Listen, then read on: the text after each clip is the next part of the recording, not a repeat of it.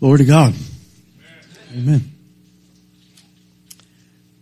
Well, I don't remember if we had them last year either. But guess we did. Boy, I tell you, life's but a vapor, isn't it? Man, things go so quickly.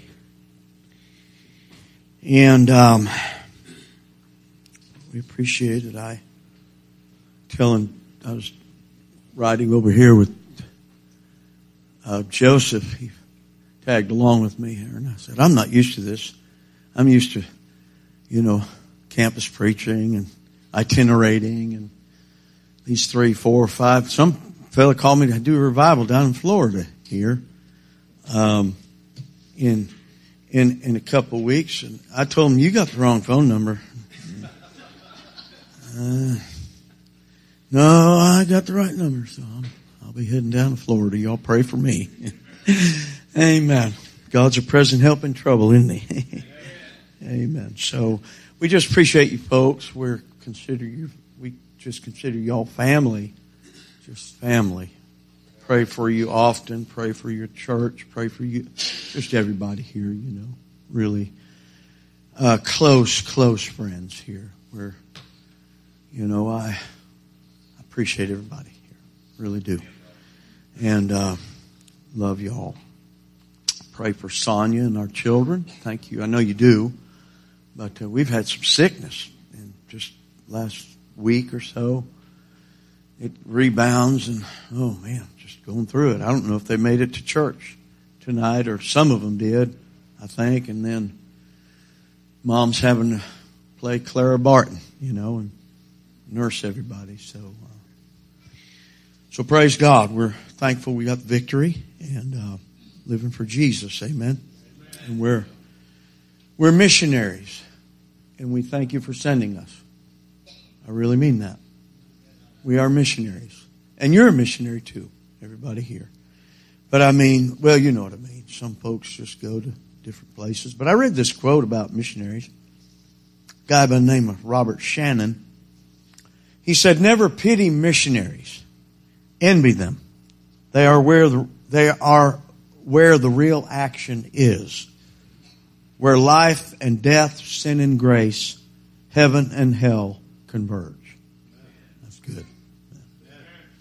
So we covet your prayers also for the Ukraine. I know you've been praying over there, and y'all know we've been going over there probably since 2003 that I remember doing youth camps over there. But it's not about the humanitarian thing. Amen. A lot of people, we're seeing that happen, and that's good. We need to do that. I'm not throwing off on that. But Oswald Chambers said, in missionary work, the great danger is that God's call will be replaced by the needs of the people, to the point that human sympathy for those needs will absolutely overwhelm the meaning of being sent by Jesus. We tend to forget that the one great reason underneath all missionary work is not primarily the elevation of the people, their education, nor their needs, but is first and foremost the command of Jesus Christ. Go ye therefore. Amen. And so that is the greatest mission statement I've ever read. A lot of people appeal to the, And again, I know that's part. I've built orphanages, and helped do that, and that's all fine. But you can go straight to hell, like Mother Teresa would do. She'd spoon feed people right to hell, and never tell them about Jesus. So that's evil. It's hateful. It's unloving, and people can say what they want, but that's what it is. So pray for the spiritual welfare of the Ukrainians over there. They're solid. European missions is very, very good. It's just different than South America or Haiti or Mexico. It's all good to me. But we've tried to preach the gospel over there and do youth camps for years. And Brother Thompson is helping us, or I've helped him for years. He's 83 years old, and I've been talking to him, you know. He makes contact with the interpreters over there, the interpreter, and then pastors. And there's 10 or 12 churches, but they've mothered and sistered other churches. So there's just a host of believers over there that are sprung out of this. Two brothers that started the work in 1991 when the wall came down under Reagan. So remember Brother Thompson and the rest of the work there. We appreciate it. Thank you. Amen. God bless you. Thank you. We're going to turn in the Bible here. Appreciate the song and the worship here. We're in John chapter 7. I want to preach here tonight on that living water. Amen. Rivers of living water. Nothing complicated here.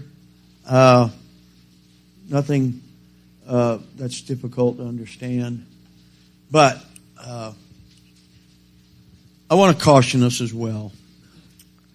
You know, the Holy Ghost came into the world to convince the world of sin, righteousness, and judgment. And so it may not be something God, you know, dealing with you tonight. Maybe that is what we would call, you know, gross, aberrant sin, and you're such an incorrigible, you know, that's not it. We're talking about some of these little foxes that want to spoil the vine, you know. These things can start small, you know. It takes one snowflake to start a blizzard. Ain't that right, Brother Brian? He's from one wisp of wind and here comes a hurricane, you know. One grain of sand and we've got the Sahara Desert just inundated with a sandstorm, you know. It starts little. So here we're at John 7, verse 37 to 38. We're reading here. In the last day, that great day of the feast, Jesus stood and cried, saying, If any man thirst, let him come unto me and drink. He that believeth on me, as the Scripture has said, out of his belly shall flow rivers of living water. In Ezekiel 47, we might get a little, and we may wax a little School of Christ-y tonight, but it's always good to be reminded, isn't it?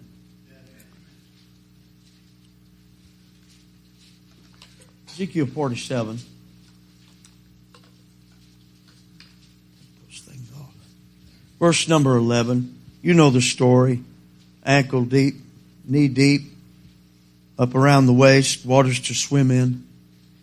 And they issue out and come forth, and just great healing and great life springing out of this. Amen? But verse number 11. But the miry places thereof and the marshes thereof shall not be healed.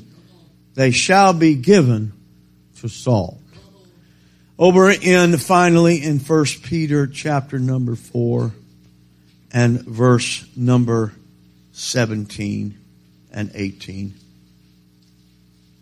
1 Peter 4, verse 17 and 18. For the time has come that judgment must begin at the house of God. And if it first begin at us, what shall the end be to them that obey not the gospel of God? And if the righteous scarcely be saved, where shall the ungodly and the sinner appear? Sobering words here. Father, we ask you to anoint here. You're the anointed one, Lord. And God, we're asking, Lord, I'm asking and pleading with you. God, please move here tonight. God, without the Holy Ghost moving here, it's dead in the water, Lord. I mean twice dead, plucked up by the roots, Lord. We need you, Lord, the Spirit of God to quicken, bring revelation, Lord, and a deep revelation. Help us to walk with you, God. Grant us, Lord, the mind of Christ, Lord. I mean, what other mind could we have, Lord? Give ears to hear here, God. We plead with you, God, and pray. God, speak to hearts here. And we're not home yet, God. This is food for the journey. God, we've got to make it. We've got to go all the way, no matter what people are saying and no matter what's going on. In your name, we thank you so much and bind every God, imp and idjit and demon from hell right now in Jesus' name. Amen. If you don't know what an idjit is, you look it up. It's bad. Hallelujah. Henry Ford is known to have said, if you always do what you always done, you'll always get what you always got. Now, that may be like twofold, that quote there. You know, getting the same results without change for the better. You know, as far as Henry Ford is concerned, we'd be driving Model A's and Model T's still, wouldn't we? Ford knew that. He knew that. But God is smarter than Henry.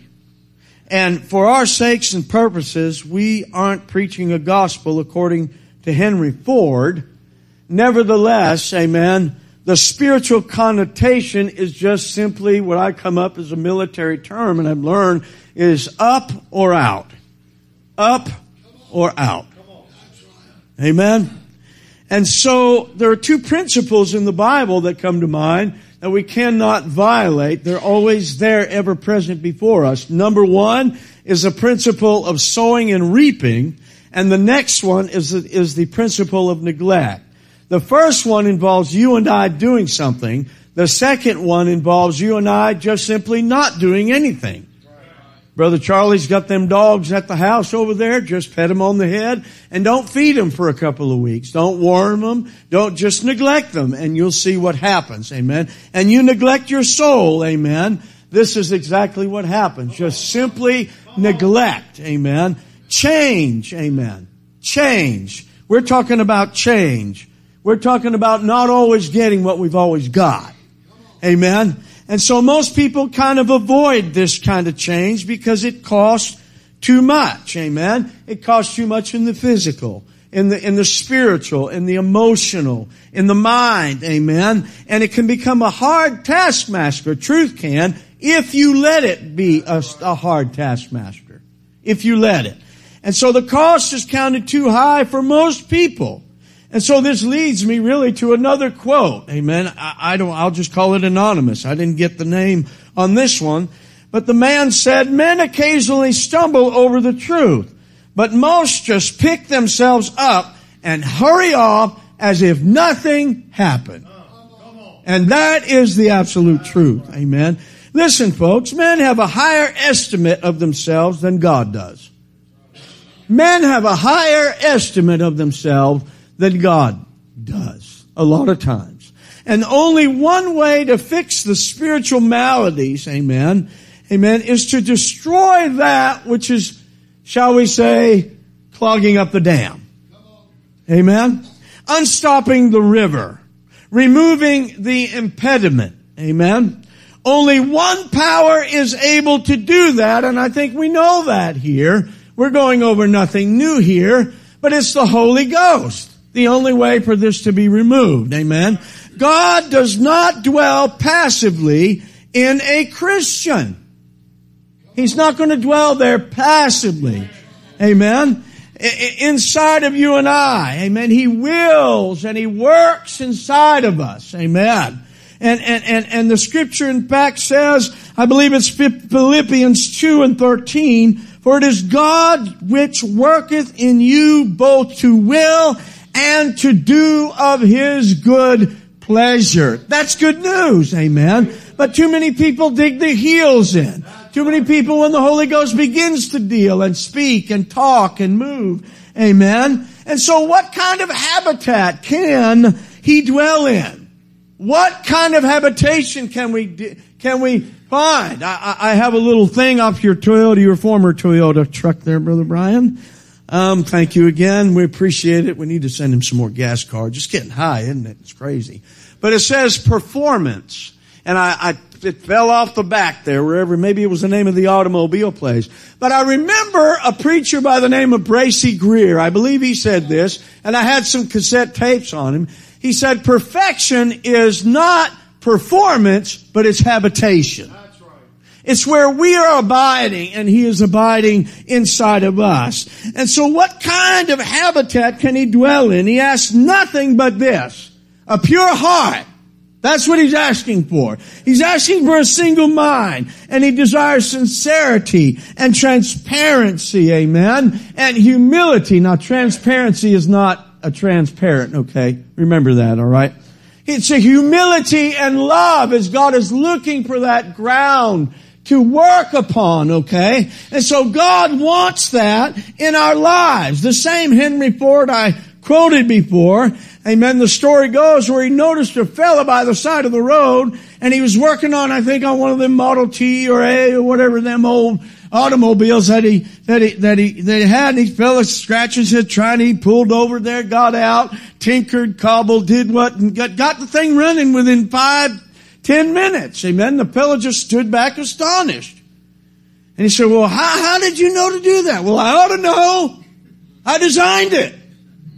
And in the same manner, the Holy Ghost knows. The Lord knows. The Father knows. The triune God of Scripture knows how to fix it new. He doesn't cobble. He doesn't rehabilitate. Amen. He knows how to fix it new because He created it all. Now, in our text, we have the Feast of the Tabernacles going on here. The custom, amen, on the first 7 days, rather, of the feast, was to retrieve a golden pitcher. And it was brought to the altar, and it was poured out at the base of the altar. Notice the location there. Amen. To pour it out, that water, before the Lord, in remembrance of the Lord's provision in the wilderness of the water that came out of the rock in Rephidim in Exodus chapter 17. I believe I have that right.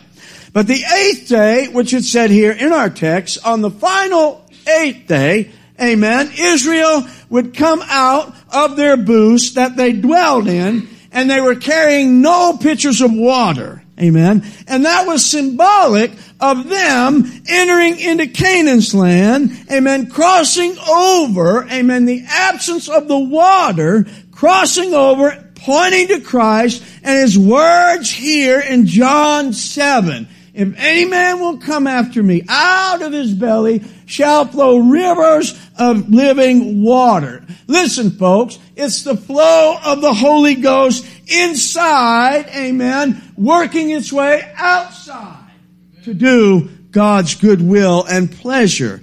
Out of His belly, from His innermost being. Now you'll notice here in the text that the word is rivers. It's plural. It's plural. That means there's more than one. Amen? There's an abundant supply there. It's fresh. It's pure. And interpreted here, this river flowing out here, it actually means in the Greek, waters that are still in motion. Amen.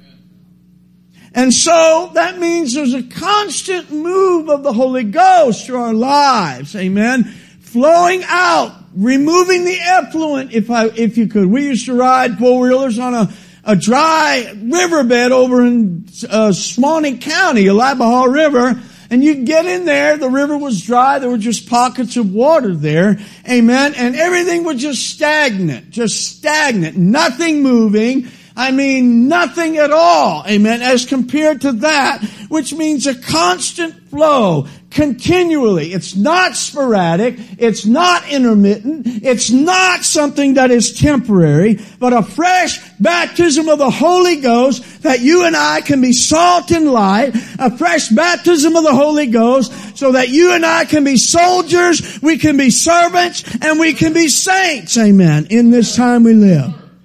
Now, water is used more than, as far as a representation of the Holy Ghost in the Bible, amen, more than the dove, more than oil. Water is used most frequently here. In Isaiah 44:3, the Bible says, "For I will pour water upon him that is thirsty, and floods upon the dry grounds. I will pour my Spirit upon thy seed and my blessing upon thine offering. And that water is the Holy Ghost. Amen. Isaiah 58:11. Amen. Souls would be satisfied. I'm paraphrasing. Springs of water that fail not. What for? Why is this flowing? To repair the breach. Amen. To make up the hedge and the foundations that have been compromised. Are you following? Hezekiah built a conduit that flowed into the city whenever it was besieged in that day. And that was indicating that there would be an inwardly of flow and provision would be made, amen, that the enemy knew nothing about. There's a flow of water going on in there. The conduit. The conduit. Amen. And that vessel is you and that vessel is me. That's what conduit is for. To traverse, to transfer something, to, flow in and go out. Electricity, water, whatever it may be. Amen. Where God wants the Holy Ghost flowing through you and I. Amen. The enemy don't know everything. He's not everywhere. He's not all powerful. Amen. And so the enemy, when he comes in like a flood, amen, there's an even greater flood that's in the midst of the drought. Your trial, my tribulation, our difficulties coming. There's a greater flow there, surrounded by the enemy, it seemed like, as Hezekiah was here. And all that's going on, and a host of those imps, amen, and demons attacking our minds and our hearts, amen. Our lives can be filled to overflowing. Joel 2:28. And it shall come to pass afterward that I will pour out my Spirit upon all flesh, and your sons and your daughters. Do we have any sons and daughters here? Amen. We've got some sons and daughters in here. Shall prophesy. Your young men shall see visions. I see several young men out here, including me. You'll see visions. The Holy Ghost will be poured out. I will pour my Spirit out. And also upon the handmaids in those days will I pour out my Spirit. That is God's desire. It is His perfect will. And if it were not so, He would have told us. Jesus told the woman at the well, you drink of this water, you will never thirst again. It's going to be like a wellspring coming up. Amen. Up of living water. Now, I want to relate to you a story A.B. Simpson told here. Amen. And it's out of the verse in Psalm 42 and verse number 1, and you're familiar with it. As the hart panteth after the water brooks. Now, it says water brooks. Water brooks are what? They're flowing. They're moving. Amen. So panted my soul after thee, O God. And he related the story here, amen, of an eastern caravan, as I quote, was once overtaken in the desert with the failure of the supply of water. The accustomed fountains were all dried. The oasis was a desert, and they halted an hour before sunset after a day of scorching heat to find that they were perishing for want of water. Vainly, they had explored the usual wells, for they were all dry. Dismay was upon all faces and despair in all hearts, when one of the ancient men, some of these fellows who knew a thing or two, remember that? Some fellows get old and they don't learn anything over life. They're walking out there with ponytails and stuff stuck up in their head, and they're partying down at the beach or something where you're preaching, wherever, Mardi Gras. And, you've seen them, right? Well, the ancient men here, amen, one of the ancient men approached the sheik and counseled him to unloose 2 beautiful harts, those are deer, that he was conveying home as a present to his bride, and let them scour the desert in search of water. Their tongues were protruding with thirst, and their bosoms heaving with distress.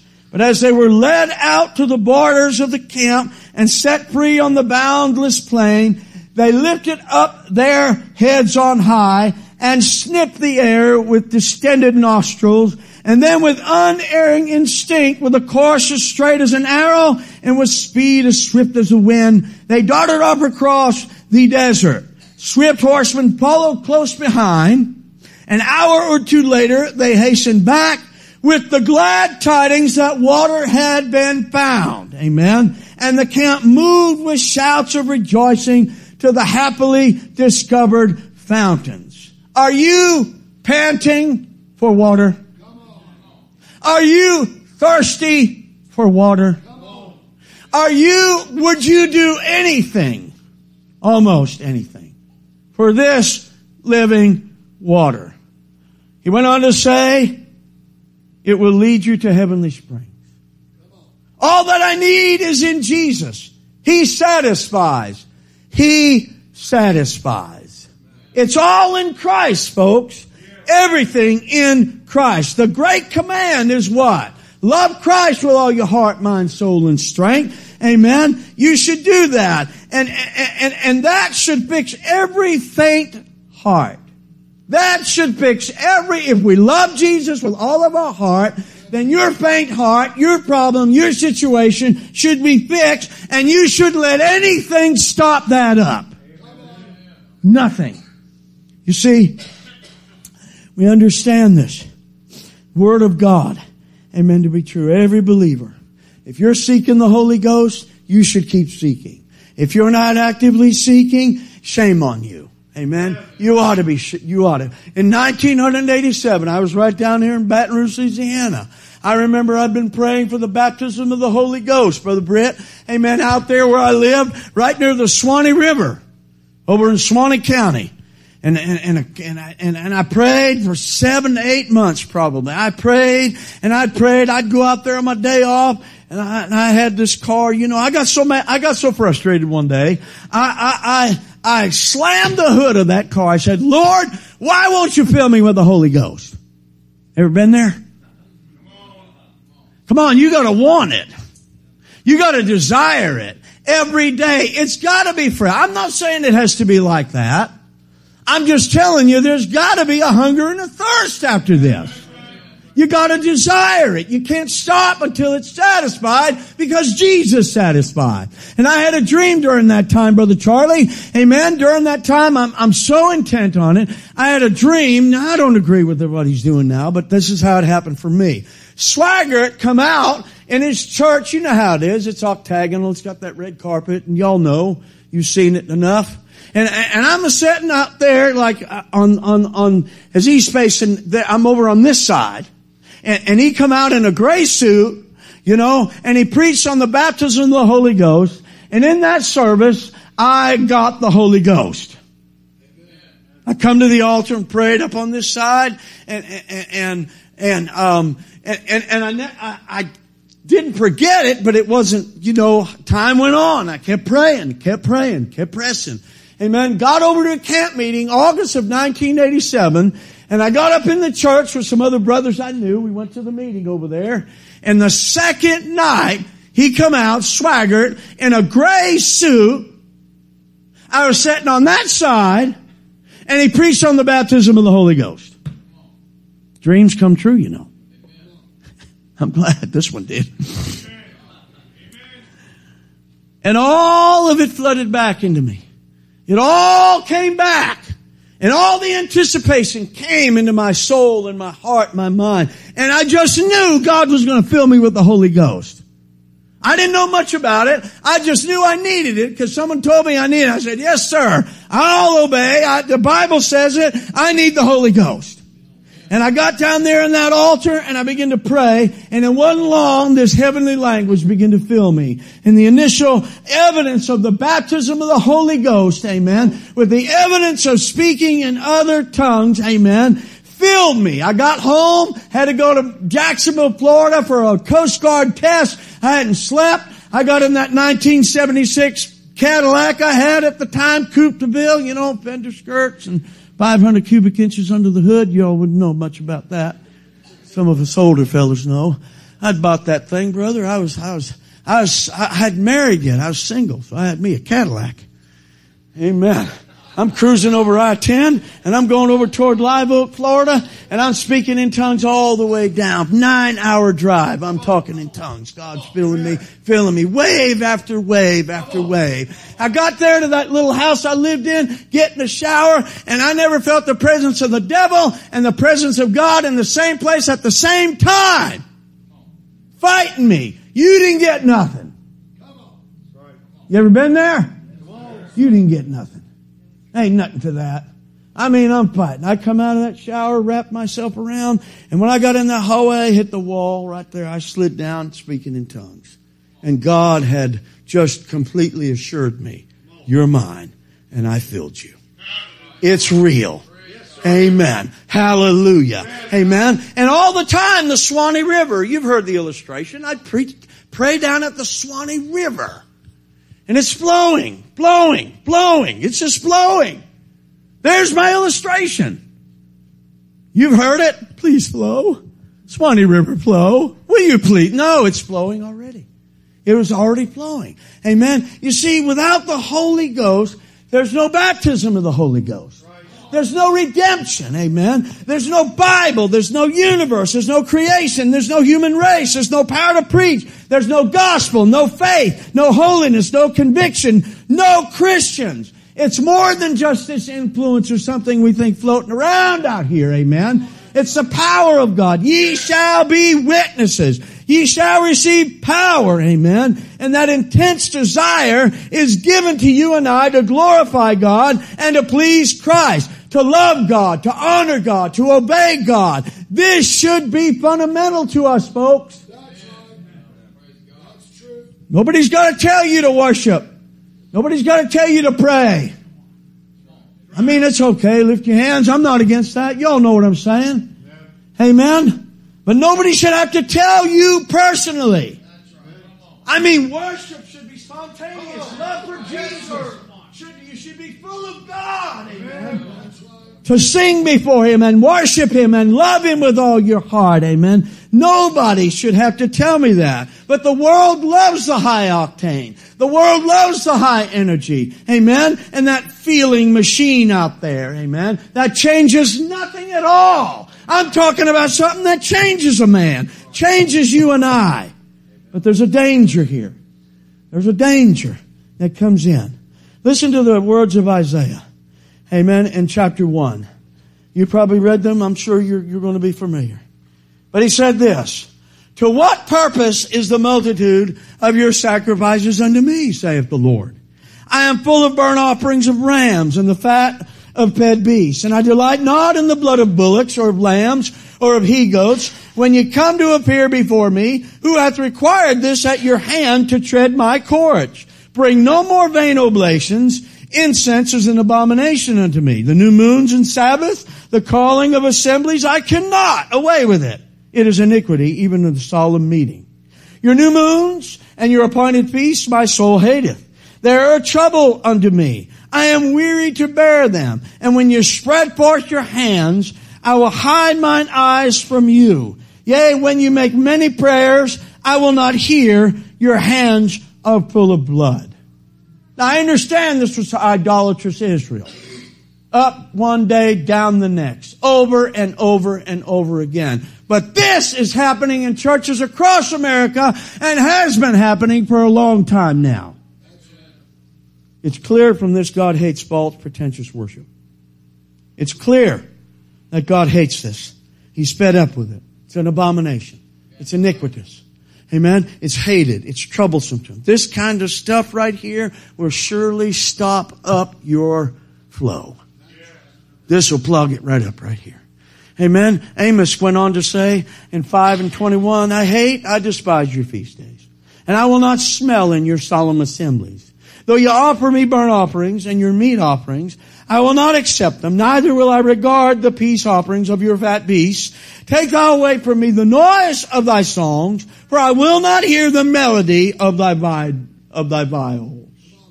Idolatrous Israel here. When worship and prayer and singing and offering and sacrifices and the assemblies become mundane and repetitious and dry and wearisome and despised and not heard by God, vain, troubling all of this to God, we better be careful. I said, we better be careful. This is written for our admonition. You see, it becomes evident when people just stop doing. They stop going. You slacken your prayer. Vision is getting blurred. The call is not as exciting as it used to be. That vigor and that vigilance is waning. The heart begins to drift. The waters are troubled, but we refuse to get in those waters. Amen. One becomes no use to anybody at home, work, or play. None whatsoever. There's a shift in the attitude. Carnality rules. Affections are displaced. Easily offended. And people just start flying really low. In fact, the story goes, I think I told it at the other church in Texas, of a prairie eagle that got shot. And it's laying out there on that plain. This eagle that used to, at one time, soar the skies, up in the heavens, soaring among the lightning and the wind and the storms and the sun. But now it lay dying. Why? Because one time, it flew too low. You see, that's what happens when you don't hold fast that which thou hast, that no man take thy crown. Revelation 3. You see, one deed, it said of the quote, I quote here, one deed may mar a life, and one may make it. One deed is all it takes. One day flying too low. One time. That's what it takes. You grieve away the Holy Ghost. Amen. You distress and trouble the Holy Ghost. Number one. You resist the Holy Ghost. Amen. You oppose the Holy Ghost. You act, amen, against the Holy Ghost. To resist the Holy Ghost. Amen. As it was quoted in the book of Acts chapter 7 and verse 51. Amen. And you quench the Holy Ghost. Amen. To grieve it, to resist it, and to quench the Holy Ghost, folks. It's a dangerous thing to quench the Holy Ghost. To usurp and take place of the authority of the Holy Ghost. That's what quench means. And we got a passel of them doing it. We got a whole bunch of people that have been doing it for a long time. And judgment will be swift. The story of a young lady. Her desire was not to quench, not to grieve, but to please God. She had this desire to remain pure under her current circumstances at work and at school and at home, amen. And she consulted, amen. She consulted. Most young ladies, what do they do? They grieve, they quench, and they sit on church pews, and they're going straight to hell. They quench the Holy Ghost. They resist the Holy Ghost. They grieve away the Holy Ghost. But this young girl consulted with an older saintly woman. And this is what this older saintly woman told her. She said, and I quote, however much a dove may grovel in filth and mire, because a dove by necessity has to kind of, they live by instincts and that's how they do.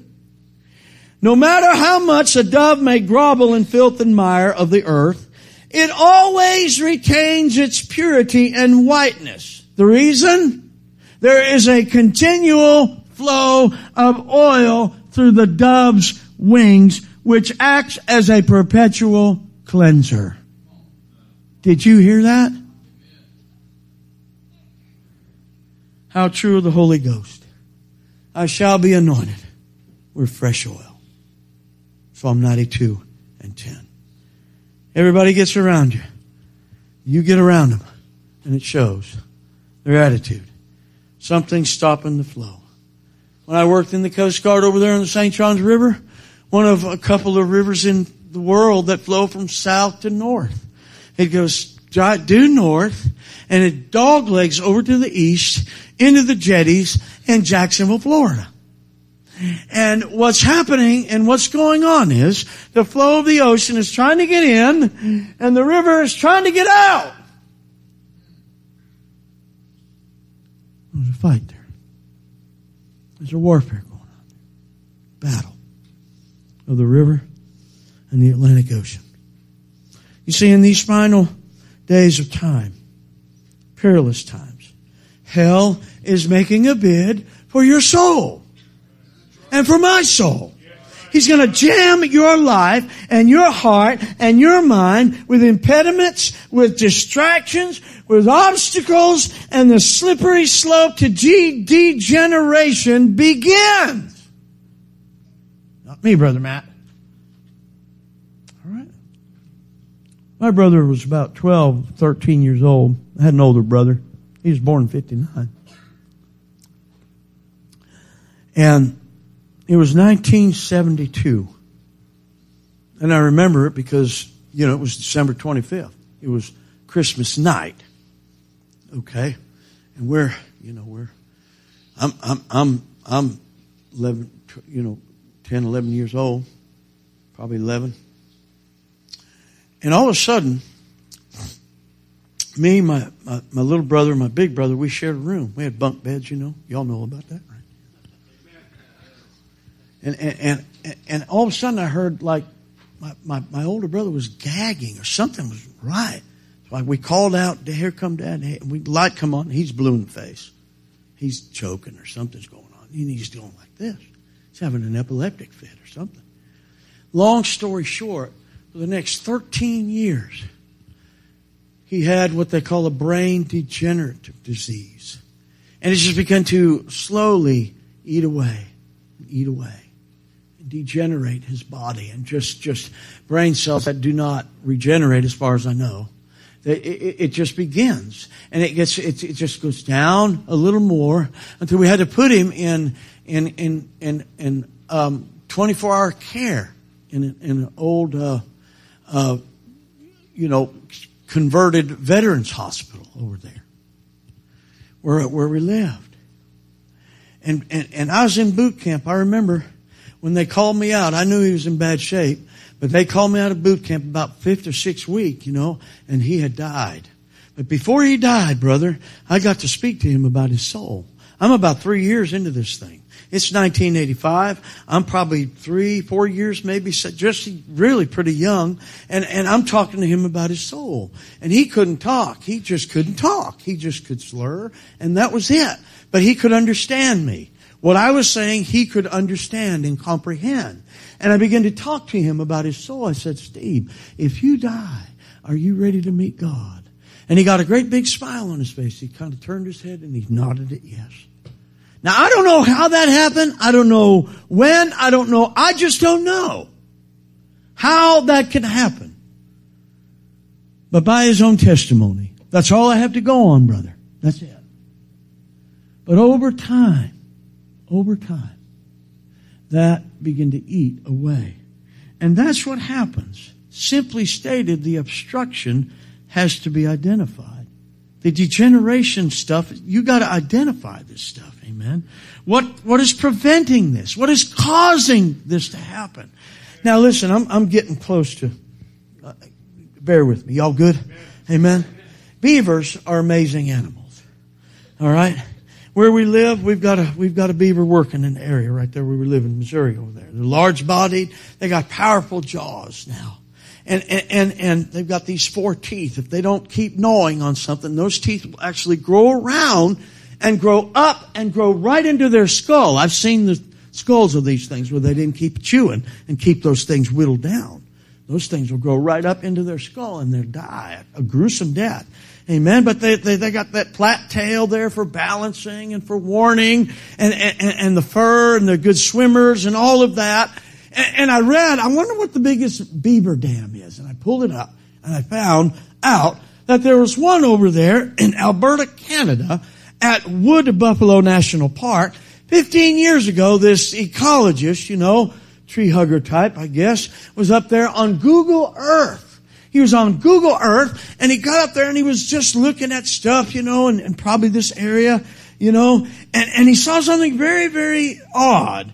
and he zoomed in on it. And long story short, he put his boots on the ground and he went to this place, and it was a beaver dam, amen, 2,790 feet long.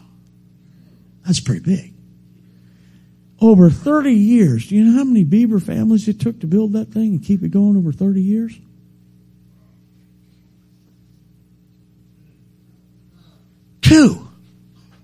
Two families of beavers and their kids. Now you think about that. It don't take much to stop up the flow in your life and in a church house, does it? Huh? It don't take much for one or two members. Listen, I'm talking to you. I'm talking to you. You get one that's stuck and they'll build a dam and they'll get that thing as high and long and wide, and boy, I'll tell you what, here we go. My boys got smart enough, they think they're big dogs, And they were, wrestling or something, tearing up the sheetrock or whatever, and just carrying on. I think it was Silas and Ben. Yeah, it had to be. There was a snowstorm outside. We had about 6 inches of snow. I said, "Come here, boys." I opened the front door. I said, "Take your socks. Take your shoes off." I think I told him, get them barefoot. I said, "I want you to do some laps around this house. You ain't listening, and I'm going to fix you. This right here and right now." What are you saying? That's just a little illustration. And they did. They did some laps around there. And I think they had stockings on. I think they had stockings. I'm not that hard of a taskmaster now, okay? Now that I'm recollecting, okay? Don't report me, all right? And so, what are you saying? You got nip it, right? Huh? Well, that's what happens here. These beavers, their objective, amen. And by the way, that 2,790 foot span was twice the span of the Hoover Dam. That's pretty big. These beavers' objective is to get a large tree, get it lodged in the flow, and the building begins. Little by little, they pack mud, sticks, all that stuff. And at first, it appears that the water is flowing unabated. But those first logs that they position them with the flow of the river. With the flow of the river. They go with the flow. People can do that. Huh? We'll stick this thing in the mud. Nobody will see it. You see, that's what happens. Amen. David said, "It wasn't my enemy. It was someone I went to the church house with. It's my acquaintance. It was Ahithophel." Faithful of the wounds of a friend. You see, people can do that. Nobody can see it. Because why? It's underneath the surface. It's concealed, an obstruction that is concealed there to the natural eye, yea, even the spiritual eye. And I quote, "The last enemy destroyed in the believer is self. It dies hard. It will make any concessions if allowed to live. Self will permit the believer to do, give, sacrifice, suffer, be anything, go anywhere, take liberties, bear any crosses, afflict body, soul to any degree, anything, as long as it can live, it will consent to live in a hovel, in a garret, in a slum, faraway heathendom, if only its life can be spared." That was Saul's temptation, wasn't it? Keep it alive. No, slaughter everything. Keep it alive. We'll keep some of the good stuff around. No problem with that. A few sheep, a couple of ox, some goats, lambs, whatever. He spared them. And Samuel is crying and weeping all night over Saul's disobedience because he wants to keep some stuff alive. We have an attractive bearing, Brother Charlie. Nobody can tell. Huh? We retain those forms. They're refined. Virtues of the flesh. Cultured kindness, one man said. A studied smile. A fair show in the flesh. Though it be cultured, though it be kind, though it be religious, it is all doomed to death. It's hard to spot, hard to pin down, and it's hard to admit that the motive was totally pure. Listen, folks, the Holy Ghost does pinpoint evangelism. And He'll zero right in.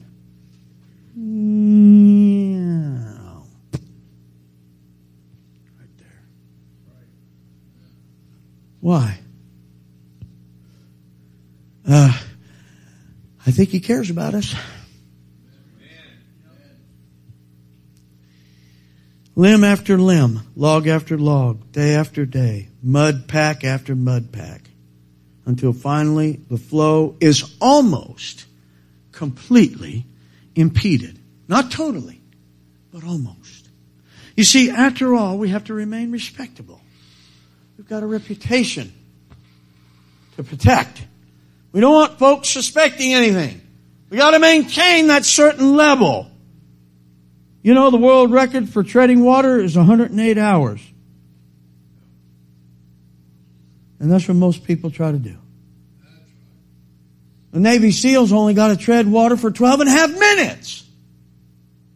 This fellow did it for 4 days. And he wants to cleanse the church.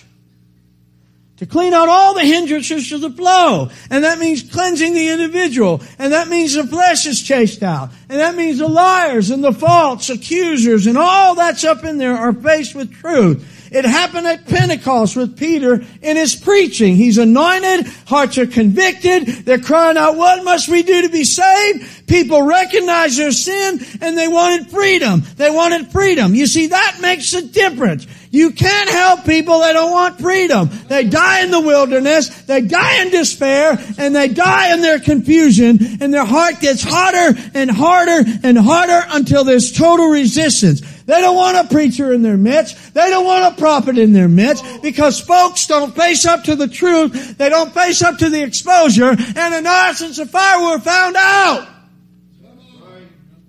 You may get away with it in one of them carnal high churches. There's plenty of them out there. You can get away with it. You can get away with it in the dead, dry churches. Come on here. Amen. But you can't in a church full of the Holy Ghost. You ain't getting away with it. And the eager beavers, they seem to grow 2 heads. I mean, never stop gnawing. They never stop jamming up the flow. And the enemy starts out small. One thing lodges. He gets another foothold. He piles it on. People are unaware about it. They're unconcerned. It's taking place until the Holy Ghost, amen, is stopped up by the flesh, the carnal, the devil, jamming it up. Doubt, fear, pride, lust, music, sports, entertainment, unforgiveness. On and on it goes. The lust of the eyes, the lust of the flesh, and the pride of life. And it mostly is through neglect. When William Booth got them fellas up in that train car, he told them, listen fellas, I'm going to warn you of something. The tendency of fire is to go out. You better guard your heart. You better get it fixed. You better get it established. That's what God wants. Amen. Oh, this is going over like a pork chop in a synagogue, I can tell.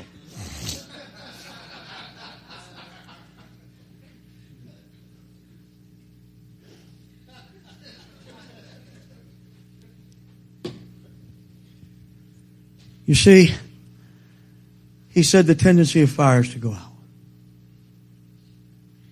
You see, beavers add one more thing in here. They ain't done. You know what they do, Brother Timothy? They put a lodge right smack dap in the middle of the whole mess. You know what a beaver lodge is? It's got all them secret tunnels going on through there and all like that and everything. Come on now. Yeah. They put all that down and they get through and, you know, they get in the water and they know right where all that stuff is. Amen. Nobody can see it. And they take up residence there. That's why it's called a lodge. Huh? You see, the only cure is a good stick of dynamite. That's what fixes it. And you know where I'm going. It's that dunamis power and that Holy Ghost power, amen, that can blow that dam up, amen. And when the Holy Ghost starts blowing the dam up, amen, you better get out of the way. If you really want that stuff out of your life. You see, the demolition begins and the obstruction gets removed. There is a river. There's a river. And this body of Christ. I remember, oh my. You know, there was a flood over there in Johnstown. And that fellow, they were trying to rescue a fellow about from here to Brother Bob back there. And they put out a human thing out there trying to get to him, you know.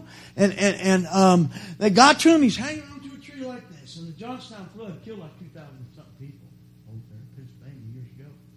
And this fellow's holding on for his life. And they're trying to get him so they can get him to shore, probably this far.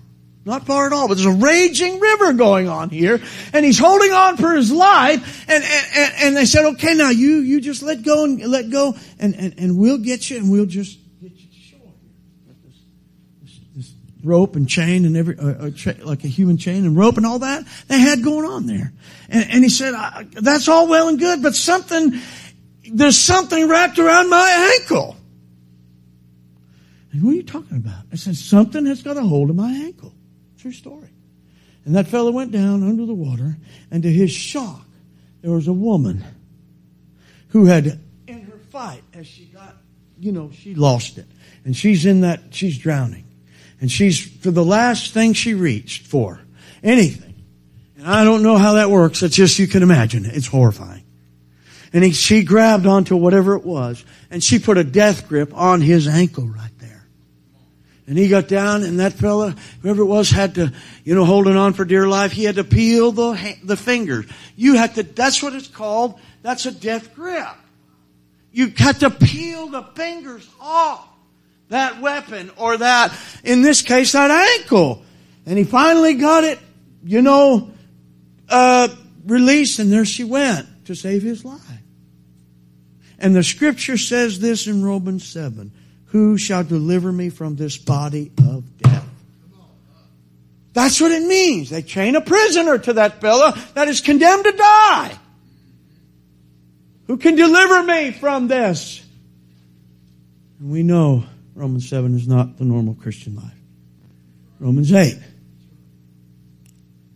You see, this body of Christ, when you refuse to remove that obstruction, it clogs the flow.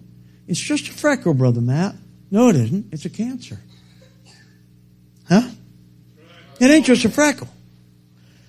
Whose fan is in his hand, the purging. Right after the promise of the outpouring, there's a promise of cleansing. And he will thoroughly purge his floor, winnowing the wheat from the chaff. Amen? Separating that. The chaff is all through the church. It can't stay. Worldlings, compromisers have to be uprooted. Corruption, amen, the fake, the false, everything, without spot, wrinkle, blemish, or any such thing. Why? So he can present to Jesus a chaste virgin, plunging in the winnowing fork, amen, in the capable hands of the Holy Ghost. And another angel came out of the temple, crying with a loud voice to him that sat on the cloud, thrust in thy sickle, and reap, for the time has come for thee to reap for the harvest of the earth, for it is ripe. As we wrap up here tonight, Ezekiel 47, I draw your attention to that. In the closing hours of time, we need to ask, is there something jamming the flow? Is there something preventing the flow? You say, booze, drugs, I got, television and all that stuff. That's all good. Wonderful. But remember, it's not always that stuff.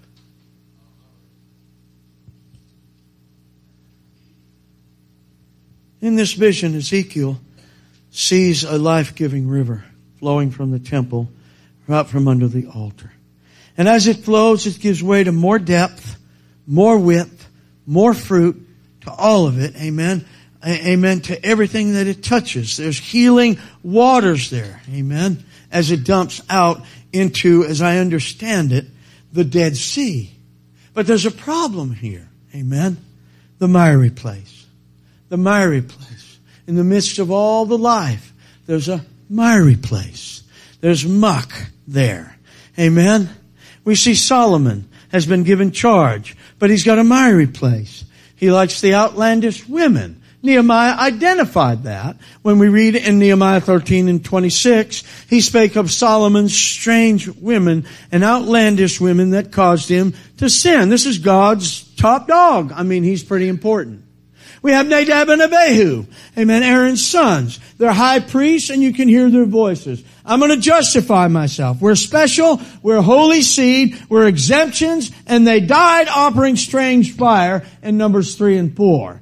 Amen. Samson, the angels are heralding his birth. There's no strong drink. Amen. A Nazarite vow is taken. He's throwing gates off cities. 3,000 foxes. He's tied their tails together. He's killing Philistines, with 1,000 of them to be exact, with a jawbone of an ass. Amen. He's endued with power. Amen. He's warned to leave that forbidden stuff alone, but he's got a penchant and she wearies him. She wants to know the secret power. I'm God's chosen one. I'm a champion, he says. He retorts, I'm important to God. Amen. And day by day, he disregards God's instructions, and she presses him until he tells all of his heart. He loses his power. He's made sport of. He's miring in the filth. And the Bible says that he wist not that God's Spirit had left him. He didn't know. That's dangerous stuff. Moses. No, not Moses. Yeah, 1,200 times he's in the Bible. Called by God, burning bush, Red Sea, on Moriah, 10 Commandments, manna, quail, waters from the rock. But we read in Exodus, I'll get it, 4 and 24, and it came to pass by the way of the inn that the Lord met him and sought to worship with him and have fellowship with him. No, he sought to kill him. He sought to kill Moses. Because Zipporah, she was offended with all this stuff on the circumcision and all that. And so he listened to her and he said, I'm God's chosen. Maybe.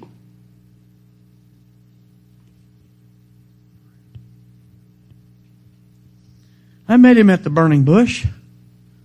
You know, I can exercise a few liberties here. Surely God won't mind. It's just a technicality. The Lord's not bothered with these trivial matters. After all, I'm the emancipator. I'm the dad. I'm the mom. I'm the pastor. And the associate pastor and the evangelist, the missionary. I can do this stuff. We better listen. You see, he presumed on God. And he went from holy ground to dangerous ground. And finally, Nehemiah recognizes there an unholy alliance between Tobiah, who's leaning on the wall, mocking the workers, and Eliashib, the pastor of the church, the priest. You better be careful who you fellowship with. You better be careful who you yoke with. You better be careful. Because it happened here. No Ammonite shall enter. None. Deuteronomy 23 and 3 and Nehemiah 2, chapter 4, chapter 13. No Ammonite. Don't give place to the devil. He saw the encroachment, Nehemiah did. And that's what we need. We need to see this stuff for what it is. And you got to kick them out. You got to evict them. Huh? Now all these things are written for your admonition and my admonition. It happened unto them. It happened unto us even. For our admonition. For ensamples. Upon whom the ends of the world are come. Jericho looks pretty good in 2 Kings chapter 2. The situation of the city is pleasant. Aesthetically, the shrubs look sharp, Brother Charlie. The grass is cut. You landscapers here, everything looks really sharp. But as you can see, they told Elisha, Jericho's water is barren and it's given over to this salt. Or whatever the problem was. It was just contaminated. And there are two words that I noticed there. You know, ain't no problem dumping that into the septic. But if that's full of septic and I dump it into my well, we got some problems. That's all it takes. Not even that much. We got a bunch of stuff going on. Sick kids, sick everybody. You see, there was a problem with the water here in Jericho. It was barren. And there were two words in verse number 21. And they're simply this. In there. In there. And what does that denote? Amen. It denotes internally. You know, like Jesus dealing with the Pharisees in Matthew 23, there's an abrogation of the inward. You're full of dead men's bones. And on Jesus went. And they said, no, we can fix this thing externally. But remember, the temple sanctifies the gold, and the altar sanctifies the gift. We can never surrender to a person whom we do not trust. You see, Elisha said, you cast it in there. And it's the location. And the admonition was simply this. You put it in the place and the source of contamination. You get a new cruise and you fill it with salt, and you don't just get it and start paying it out like you do deer corn or something. So you put it in a new cruise, and that's how you're to administer it. And there's an application there. A new cruise was what he called for. We need a new vessel. Not some old that we can put new wine in. Don't pray. It's just a sloppy mess. It never works. A type of the Spirit. Amen. And so we see the contamination. By the way, the waters were healed. They were healed. Because they did it the right way. They didn't just do whatever and just mess and gum around and hit a lick at it like most people do. That's good enough.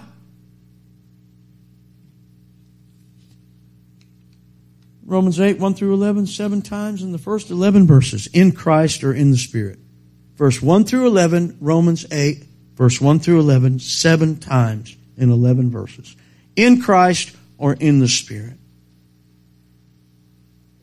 The Holy Ghost is able to take everything we dare to give and give everything we dare to take.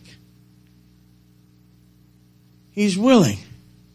Now, I got that quote from somewhere. It might have been Brother Greer again. I don't know. Now listen, I'm about done. You know, in there. I don't know what's all in here, in there. Whatever's in there. But given we're close to the Lord's coming and all this happening and everything just spiraling and plummeting down so rapidly, and we all kind of know each other, I guess, you know, but God knows those things, doesn't He? He knows the circumstances. I mean, sparrows fall. Flowers are, you know, arraying, you know, they're arrayed beautifully. Lilies, you know, and you know, hairs. He knows every number. I mean, He knows all about it, doesn't He? He knows because He's done the searching. He knows you're down sitting and you're uprising. He knows what compasses our path and what's before us. And He'll go behind us and before us. That's what He said. He knows and is acquainted with all our ways. He knows our thoughts afar off. He has innumerable thoughts toward us, of which the summation of them are infinite grains of sand on a beachhead. Such knowledge, the psalmist said, is too high and wonderful. I cannot attain unto it. And then he asks the question, whither shall I go? Whither shall I flee from thy presence? Right? Do we realize the importance of being filled and led of the Holy Ghost? It sounds to me like He's pretty capable of removing these impediments if we let Him. It sounds to me like He can be trusted. Why aren't we doing it? Whoever you are, God don't just throw this stuff out here for. It's for the preacher too. Especially.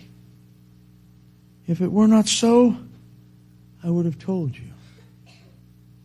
He says, launch out into the deep. Launch out. Let's stand here tonight.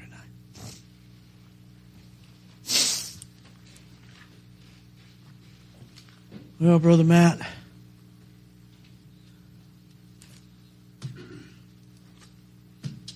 brother, I don't know what song you had, but if you probably going to play There's a River, maybe that would work. But if you had another one, fine. A lot of folks, they just want to kind of, get out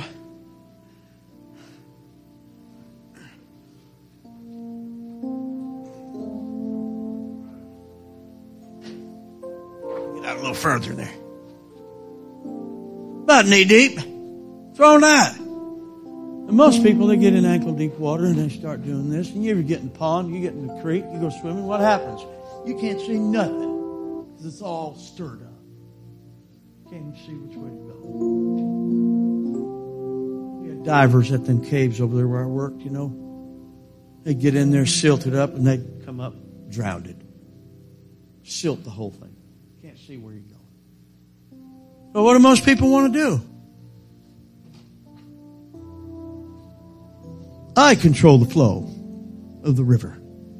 And the flow of the river does not control me. That's why He told him, get out there. Launch out into the deep. Get there, out there in waters to swim in. That's what God, it's going to take that in this last day. If we're going to see God move like we want Him to move in our hearts, out on these campuses, on the streets, in our families, whatever it may be, we're going to have to launch out, brother. We're going to have to get out there. Where, as Brother Clendenin said, the only justification for me being out here is Christ. That's it. Christ. As He plays, I invite you. Come. See what kind of. I think we all know that we're definitely in a season of purging. Amen. The Spirit of God amongst us, I believe that's probably true across the body of Christ. But definitely true for us. Amen. And we have to have that heart, that hunger. First of all, we need to keep believing. We want that river to flow. Amen. And if there's any hindrance, any obstruction that we would be contributing, that we want the Spirit of God to touch that and to deal with us, for us to be willing to go out into waters to swim in. Amen. And not frustrate the grace of God, because God's going to have His way with anyone who truly wants the perfect will of God. That's for individuals. That's for churches. Amen. And if we as a church really want revival and God to move, then He's going to remove every hindrance. And if that means there's individuals that don't or are unwilling to lay down that obstruction that they brought, then they will be removed.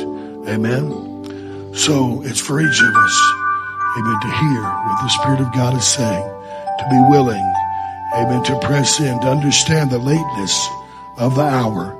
It's no time to be dabbling with God. Amen. It's time to be totally, completely sold out. Praise God. May God give us ears to hear what the Spirit is saying. Amen. That's the word of the Lord.